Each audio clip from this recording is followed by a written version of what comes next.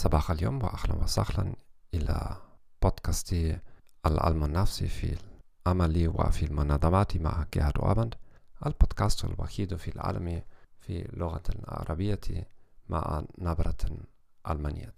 إذا تريد أن تسمع هذا البودكاست في لغة أخرى اطلب من فضلك إلى صفحة الويب thegomethod.org.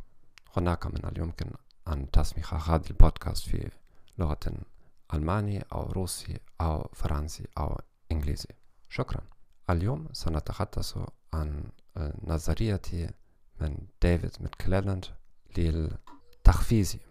في نظرية ديفيد ماكليلاند في كل إنسان حاجة مخيمنة أو الحاجة الانتماء أو الحاجة القوة أو الحاجة الإنجاز. للعاملين مع الحاجة الانتماء من الأهم العلاقات مع العاملين آخرين، يترون العلاقات. العاملون مع حاجة النتائج يحبون العمل صعبا ويحبون أن يحققون النتائج. الإنسان مع حاجة القوة يظن إذا شيئا حسنا لهيبته ولموقعه،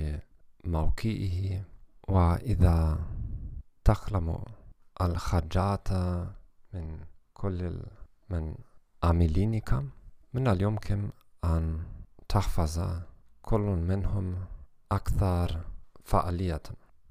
العاملون مع حاجة النتائج من اليمكن سيحبون تحديات كبيرة. العاملون مع حاجة الانتماء من اليمكن سيحبون العمل في فريق، والعاملون مع حاجة القوة من اليمكن سوف يحبون عملا في الذي من اليمكن أن يتحكم في موظفين الآخرين، ولكن موظف مع حاجة انتماء من اليمكن غير مريحا إذا يجب عليه أن يتحكم في الآخرين. شكرا أن سمعت هذه البودكاست. إذا تريد أن تسمع هذه البودكاست في لغة أخرى اطلب من فضلك إلى صفحة الويب thegomethod.org. مع السلامة.